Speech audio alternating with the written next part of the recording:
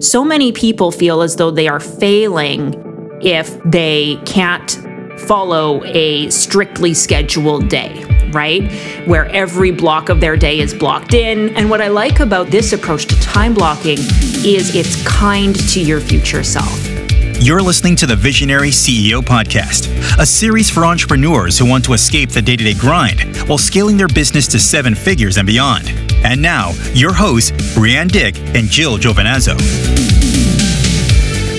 It's time for episode 1 of season 2 of the Visionary CEO Podcast. Do you see what I did there, Jill? Did you get it? Yeah, I got it. It's a little blunt. I mean, only because you know what I'm doing and you know the conversation that we just spent 5 minutes talking about, which is how should we open up this episode? And all we could think about is, well, the episode's about time. What did you say? Like, I could talk about the time it takes to brew a really good cup of coffee. That was Jill's suggestion. Well, you gotta keep in mind that brewing coffee is an art and there are many variables and time is one of them. Okay, so get on your soapbox for a moment or two here for all of those out there who are Team Jill and they're pro coffee. Give them your moment. The thing to keep in mind, right, with coffee is that when you're brewing coffee, there are at least, I think it's 4 variables that you have to keep in mind that's going to give you the perfect cup of coffee, no matter what method you use. It's your grind, the size of your grind, your dose, how much, basically the ratio of coffee to water that you have, right? The temperature of your water, yes, that is important. And the time that you spend actually doing the brewing process itself. And it's a delicate balance of actually all 4 of those depending on what your method is. So like, for example, a French press has a totally different method and timing and dosage as compared to a drip coffee. Yeah. And on that note, there's your coffee lesson for today. I was thinking like, and then you get your manual espresso press, like you've got, so then there's pressure but that you've told me pressure is a combination of grind and time. And see, I listen on occasion when you talk about coffee. I just don't drink the stuff. Yeah, and you generally call it that smelly stuff. It's not quite as bad as some of the teas that you choose to drink. Hey. But all right. What's the saying? Now that we're done pick on Jill time. I was going to say, pick on Jill time. This was pick on Brianne time. Brianne's the coffee hater. I feel like I'm going to get more social media tags. And I was trying to remember what was the saying? What did it used to be? Don't at me, right? Don't at me, all you coffee fans. Don't at me about my hatred for coffee. I'm very settled in my identity as a non-coffee drinker.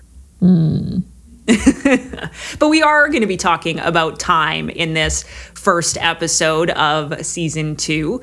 And as we talked about in the teaser trailer for this season, we're really wanting to be focusing on practical examples of how you can address some of these problems, which are very real challenges faced by entrepreneurs who are growing businesses, especially rapidly growing businesses.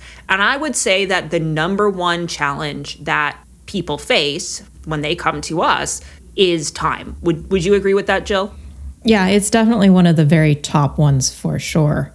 It's that case of coming in and this feeling of, I don't have the time to do it all. There's too much to do. That sense of overwhelm that comes with it, that kind of bogs everything down. It feels like you can't get done what you want to get done. And I think one of the biggest challenges with a lot of this, when we think about the work that we do with clients, is that it takes work to fix these time issues, right? We just spent 10 episodes talking about the structures you need to put in place and how you should audit your offer and how you need to restructure your team and all these things. And those things take time. And if time is your problem and it takes time to find the solution, then you're going to need something to get you past that hump so that you can even start to address the underlying structural problems. Yeah, exactly. I was actually just having this exact same conversation with another of our clients yesterday in a coaching call. And he mentioned it feels like a chicken and an egg kind of situation where time is the problem, but he doesn't have the time to fix the time problem. And it's so fascinating coming in because that mindset, sorry, I know that you love that word, that mental structure that we have about time is so prevalent in today's society and how we're brought up and how we deal with time, that it's a hard one to work through. But when you figure out the little trick and the couple little things that we'll be talking about today and that we'll go into in the case study on our next episode when we speak with one of our clients on this, is there's just a couple tricks that can just get inside and break you out of that spiral. And as soon as you do that, all of a sudden it becomes so much more manageable. And I think what you said there is really important, which is that we tell ourselves that it's a chicken and an egg, that I don't have time to make time, but that becomes the self-fulfilling prophecy, because what happens then is we start falling into the traps which cause the problems. And I think what is that it's prioritization, it's chasing either after shiny objects or putting out fires. It's two sides of the same coin. Or task switching. Those are the three major things that contribute to this sense that there's not enough time. Yeah, absolutely.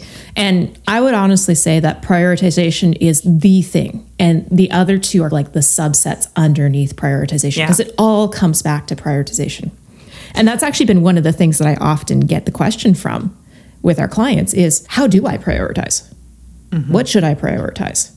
Especially if I'm not supposed to be doing the day-to-day implementer stuff, what am I supposed to be doing instead? And I've had this conversation many times where it's, if you don't have something to fill your time with instead, you will default to your habits, which is, for most of us, being busy with essentially busy work. Yeah, exactly. And it makes total sense because that's how we started our business. Yeah. We started our business as being the one doing all the work. And so if our default is anything, it's going to be going back to being at that ground level, at that implementer level, and doing the work, because that's what we're used to. And so really the question is, if you don't want to be stuck in implementer land, what should you be focusing on instead? What should you be prioritizing?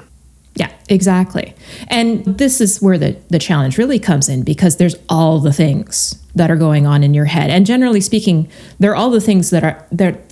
You think of them all the time because they are up in your head and they're just, those are the things, right? And one of the best tools to handle not only prioritization, but the sense of overwhelm that comes from thinking of all the things all the time is what we call the apocalypse list. It's a favorite tool of mine.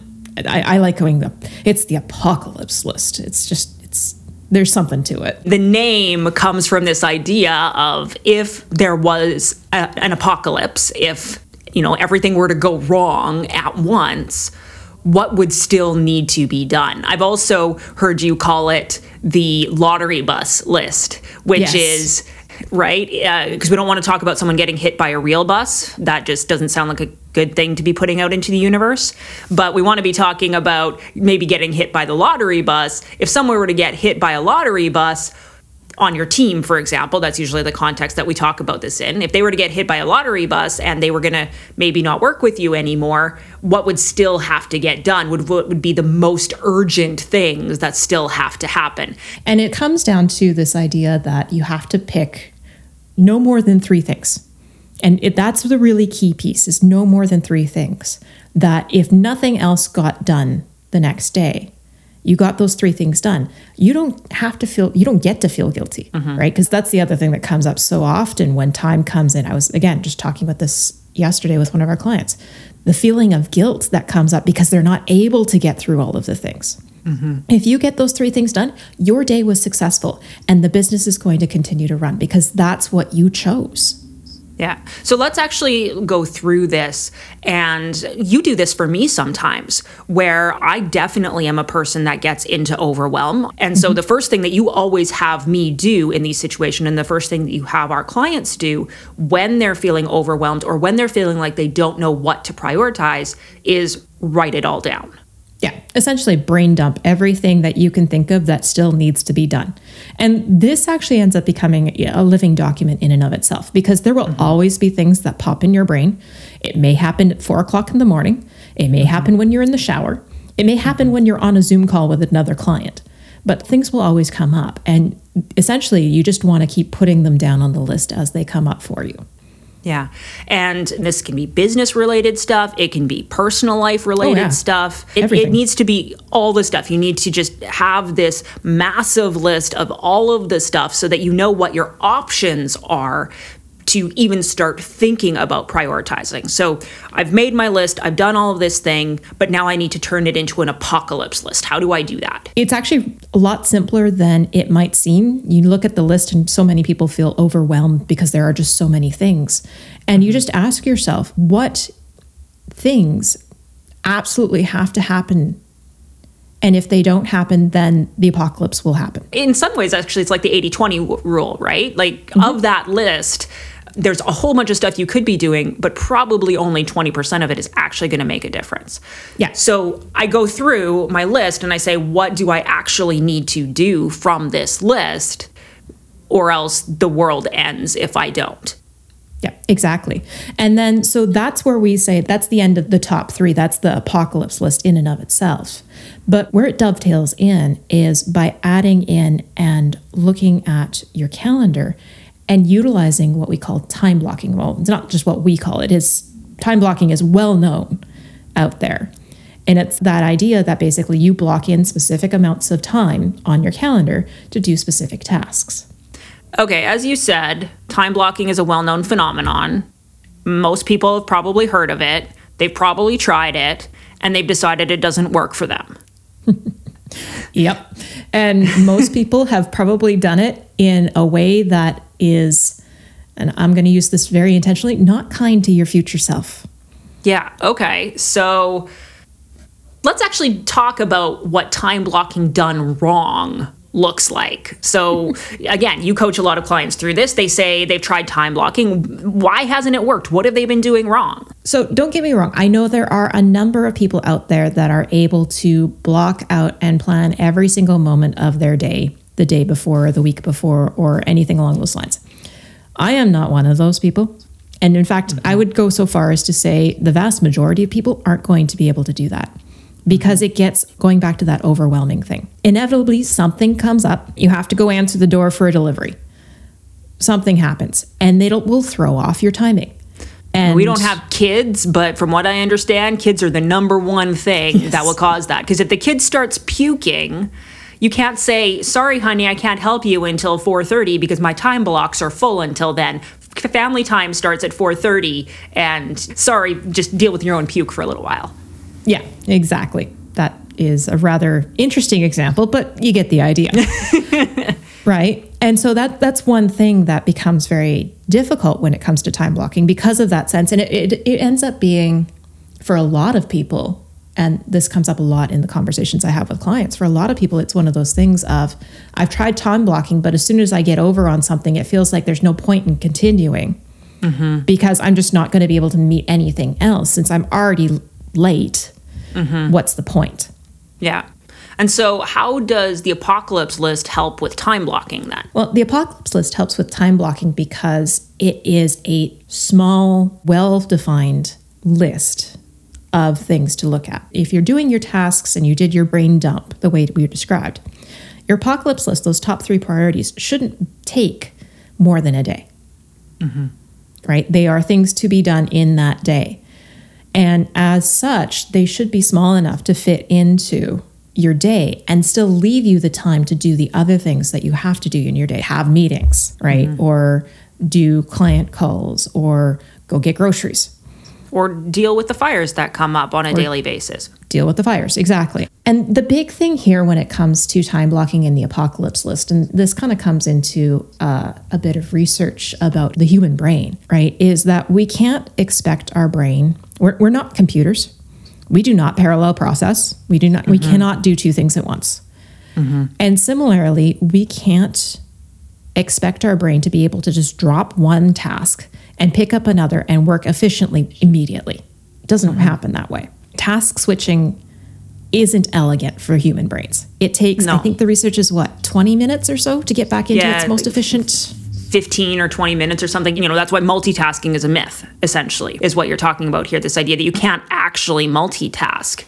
And I think it's so valuable because as you have suggested, so many people feel as though they are failing if they can't follow a strictly scheduled day. And it's so easy to beat ourselves up and to blame ourselves. And what I like about the apocalypse list and this approach to time blocking is, as you said, it's kind to your future self, right? If you want to think about it this way, if you still want to have that approach of like time blocking every block on your calendar, that's fine. Just make some of those blocks white space blocks where you don't have a task assigned to it, but instead it's time for you to deal with the things that come up because you know things are going to come up. Yeah. And this is actually a big thing for our Academy clients because I'll be honest, there is work that needs to be done in Academy. It's not just to sit back and watch as everything changes around you without you doing stuff, right? Like you're going to have to spend a few hours a week working on your business to be able to make these structural changes that we're talking about. And we know that's going to be a challenge for people because over the 6 or the 8 or however many weeks that we're working with clients in Academy, it's a long enough time that things are going to come up. And so one of the things that we have to be supporting our clients with is saying, from the beginning, when everyone's intentions are good, no one starts Academy intending to get behind. The question is, how can we plan for predictable things that are going to take us off the rails, right? How can we be kind to our future selves by saying, you know what? I know myself, I know my family, I know my business, and I can pretty much guarantee you that I'm going to have to spend at least 2 hours a week dealing with something that's come up unexpectedly. Yep, exactly. That doesn't have to be reactive. You can put that time on your calendar. You can even go so far as to say, you know what, it usually happens on Friday because that's when the kids are off school sooner. Or even separately for me, I know that in a similar kind of vein, but slightly different, I know that my brain tends to wander in the late afternoon when I'm leading up to my end of my workday. Mm-hmm. And I have a harder time doing longer focused tasks at that point. So that's when I put I call them flex blocks, that I deal with the things that come up, and not just the things that come up, because we don't want shiny object syndrome, right? Shiny objects are one of the symptoms of having a time problem. But there are shorter tasks. There are micro tasks that still have to be done. You still have to check your email. You still have to go and do things that take less than half an hour, 15 minutes, even less. I try and block those in for the end of my day. Because that's when my brain is really ready and able to just do a whole bunch of little tasks and not worry about it. There's a really good book called The Power of Full Engagement, and it's about this topic.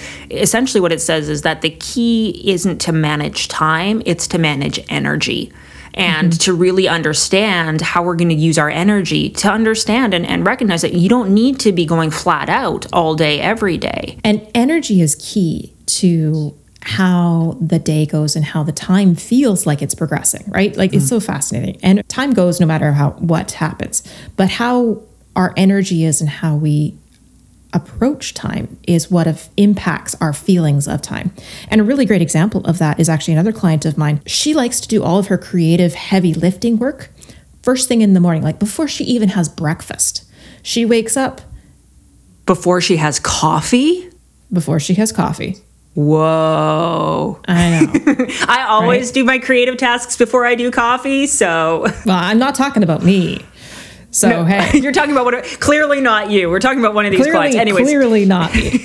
But like she's up 5:30, 6 o'clock, and by 7, she's doing creative writing. She's actually doing what she considers to be like, it's not that it's hard work, but it takes brain power. And that's the best time of day for her to do it because that's when she's got the most energy. On the flip side of the coin, right before lunch is a really low period for her, low energy period, because it's right before the break.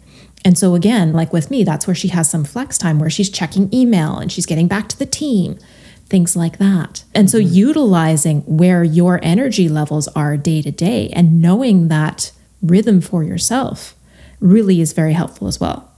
Yeah. I don't know if this is like the book recommendation episode for some reason, but what's it called? The Power of When, the book about chronotypes, yeah. Right? To know if you're a bear or a dolphin or a lion or I don't remember what the fourth type was. But regardless, I don't know how scientific that is. Maybe it's pseudoscientific, but I think we can... Wolf, there we go. But we can all acknowledge that there are times of day when we have more energy or we have less energy. Speaking of times of day, though, there's one other challenge that often comes up for our clients. They've done their apocalypse list, they've done their prioritization, and they have time for fires that keep coming up. But that time often runs into off hours, time off work, when they're supposed to not be at work. And the client that we'll be doing the case study with next week has said that this next technique that we're going to be talking about is one of the biggest that has made an impact for her. But Jill, this actually comes from something that you did at your last day job. And I want you to tell that story because it's pretty funny. So I had a really great friend at my last day job that she got into work. She lived a fair ways away from our workplace. And so she always got in really early to try and beat the rush of traffic. And so like she was in and starting work at 7 or 7:30, which meant that her day officially ended or should end at 3 or 3:30. She kept pushing that later and later. And she was talking... Especially because her day would end at 3 or 3:30, but the rest of the business, the rest of the team, the rest of the organization was still in full swing. So people would stop by her desk or she was still getting emails coming in. And it was midday for the rest of us. And for her, it was supposed to be end of her day. Yeah, exactly. And for a while there, we were joking about the fact that she didn't leave on time. And one of these days I would have to come over and escort her out. And I actually did that. I started to do that for her one day. I got fed up. I was like, okay, I know you just need to go home. So I walked over to her desk and I locked her computer. I grabbed her bag and her coat and I put them on her lap, and she had a rolling chair, and I just took her. She was still in her chair laughing her head off. And I took her and I rolled her out the door, and I stood in the doorway with the chair and I wouldn't let her back in. Yeah. So this is the Jill rolls people away from their desk story. But we've told this story to our clients and we've asked, how could you put this into place in your own life? And often it's, can you tell your spouse to make sure that they're checking in and making you walk away from your computer? I know there's a lot of mindset coaches out there who would say, this is a mind over matter thing. This is, you just need to be more disciplined. But the truth is that for many of us, it's easier to do things for others than it is to do them for ourselves. And I'm not saying that this is a long-term solution. None of the stuff actually that we talked about today is the long-term solution to your overwhelm or to you feeling like you have too much to do. For that, you need to put in these different systems and structures to be able to make that happen. But it doesn't hurt in the short term to leverage these other strategies, to do things for other people that you maybe wouldn't, or to ask others to do things so that you can do it for them that maybe you wouldn't do for yourself. And, I know in this episode, we've been talking about the day-to-day a lot, but we just did quarterly planning with some of our clients, and we were talking about, are they taking vacations? Are they taking time off? And one of the things that came out of that conversation is that the clients who happened to be there, many of them realized that they need to actually put a vacation policy in place for their team and expect their team to take time off, because then they would put that responsibility on themselves to model that for their team members, and to be able to have the team members say, hey, you told us that we were supposed to take at least 1 week off every quarter, but you haven't done that. And to create this situation where if you wouldn't do it for yourself, maybe you'll do it for someone else. Yeah, exactly. And we're talking here about the end of the day, but at the same time, this is essentially, we're talking about a boundary, right? You're setting yourself a boundary of not working past X time, and you're asking someone for help to maintain that boundary. But that's what time blocking is just in general, right? It's about setting and maintaining boundaries. And so if you're struggling at maintaining a boundary within the day, there's also methodologies very similar to what we talked about that you could utilize to help yourself manage your boundaries. A really great example is the fellow I was talking to yesterday. He has a swim hour at lunch, right? So he cannot work over lunch because he is going swimming. right? Brianne, you go for walks in the morning. The reason that started to work so well is because you have a walking buddy, right? For me, my way of taking breaks is I implemented tea time, and I decided, laugh it up. No, I'm just laughing because we started this episode talking about the time that it takes to make the perfect cup of coffee and tea, and I just find it really funny. That's the example that you chose because that's how we started the episode. But continue on, do your Team Jill thing. For me, it's tea, right? And that's my opportunity to get up and take a break and get away from my desk. Work your day, work your time blocking in such that you have these opportunities to go do something for others or go do something for yourself that are taking you away from your desk and that you have to get up because then you have to respect that boundary. And that goes back to what we talked about very early on, which is that you need to have something to fill your time with. Because if your habit is just to fill the time with work and with more of the same, you will continue to do that. And that's where it's so important to figure out, am I going to fill my time with family stuff, with personal stuff, even at work? What am I going to spend my time doing instead so that I'm not just slipping down into the weeds? I'm not going and putting out all the fires. And that's something that as we go through the rest of this season, we'll talk more and more about those kinds of things in our case studies with our guests and in the episodes that we're doing as well. And it becomes really important, and you'll see this, as Brianne was saying, as we move through the season, it becomes really important as you are really starting to look at and implement the structures to promote yourself in the business, because then you get to start looking at it from how much time am I spending as a manager versus how much time am I spending as an implementer. But we'll talk more about that later. I just wanted to drop that tidbit because it's a really big piece of this whole time puzzle. Yeah.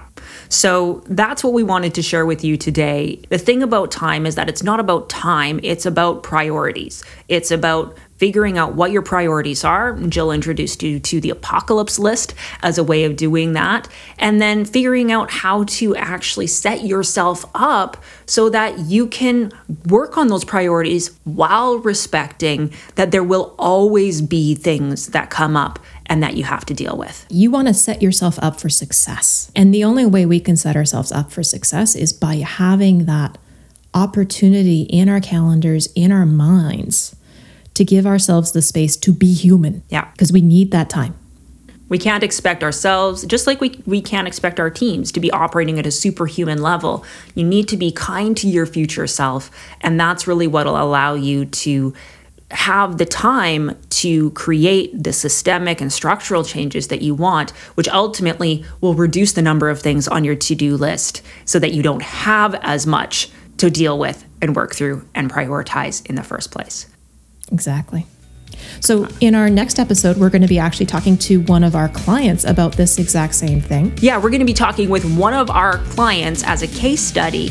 And the really cool thing is that we're recording this during tax season, and she's an accountant. And so we're going to be talking about how she managed to apply these tactical things that we talked about today, as well as the structural things that we talked about in season 1, to be able to do things like podcast interviews in the middle of tax time, end her workdays on time, and have the most seamless tax preparation time ever. I think it's going to be a great conversation in terms of just really practical examples. And I can't wait to have you join us for the next episode of the Visionary CEO Podcast. Thanks for listening to the Visionary CEO Podcast, hosted and produced by Brianne Dick and Jill Giovinazzo. For more information about anything you've heard on the show, visit us on the web at visionaryceoacademy.com/podcast. You can keep the conversation going on social media too. Just use the hashtag Visionary CEO Podcast. This has been a Podcast Taxi radio production for the Visionary CEO Academy. Hey there, it's Jill. We just wanted to take a moment to let you know that everything we've been talking about in today's episode is part of what we do with our clients in the Visionary CEO Academy. Our programs and masterminds are some of the most advanced business leadership opportunities out there and are designed specifically to help strategists, coaches, and other online business owners like yourself scale your business to 7 figures and beyond, quickly, sustainably, and profitably. But most importantly, by keeping your values and your vision front and center. So whenever you're ready, just head on over to visionaryceoacademy.com/podcast for more information and to get started. Can't wait to see you there.